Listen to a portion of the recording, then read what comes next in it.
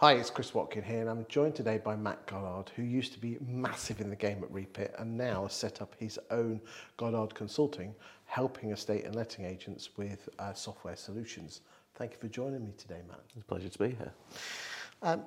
Matt, if you don't mind me saying, you're one of the half-decent blokes of PropTech. Most of them are just script kiddies who create solutions to problems that estate agents don't have, but you kind of get it. You're very well known in the industry.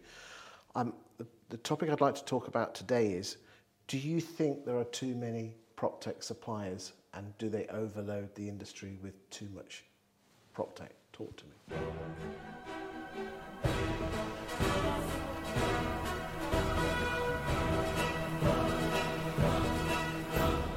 I feel they do, and it comes down to me for three core principles when I'm looking at business, and it goes right back to sort of when I started in the industry with Foxtons back in 2003, that a lot of people look to PropTech to be a silver bullet, and there's some great solutions out there, but often they're applied when the people should be looking at their processes and their people before they start looking for those maybe sometimes sticking plasters.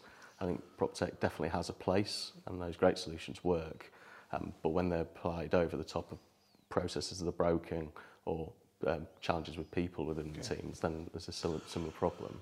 Do you think that silver bullet or looking for the shortcut is endemic in all industries, or is it particularly in estate agency and lettings? I've not had enough experience of other industries say categorically. Obviously lived and breathed this one for a vast number of years, and I've seen the nature of it change as we've grown. So early in Foxtons we'd be looking at sales and front office lettings, CRM, then one for property management and client accounts, and mainly over the last few years those additional solutions have come to market for more specific areas. Okay.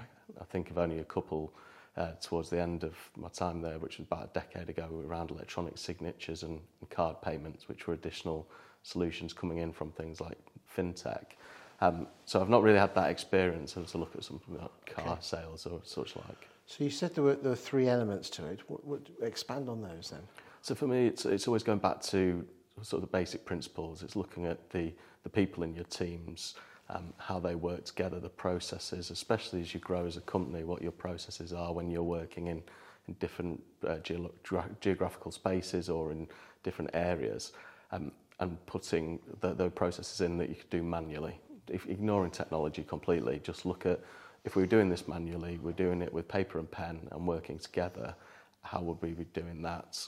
Making sure that people are calling each other at the right time, real fundamentals that often get overlooked. And then if there's something, once you've got those absolutely cast iron, say, well, where could technology help us evolve this or expedite process? Okay, but the original question was whether we had supplier overload. So what could suppliers be doing differently? I know that's what estate agents should be doing, but what should suppliers be doing differently?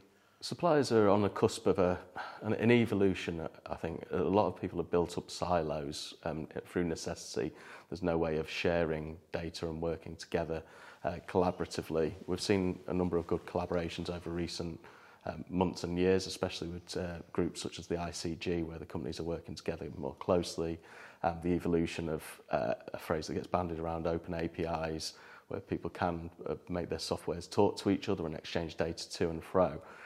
And being able to do that and join up, and also importantly understanding the industry and how the different products sit together, whether it's from leads coming in to lead management, passing through to the CRMs and sales progression, but understanding that whole process through a business, not just how it sits in your own little fiefdom. So estate agents need to be aware that they need to look at their processes and people first before they even consider the third P, which is PropTech. And then PropTech need to be aware of how their systems work and not overpromise. And anything else? They're the real key ones in terms of making sure that they understand how they work together. Thank you for your time today. Thanks, Chris.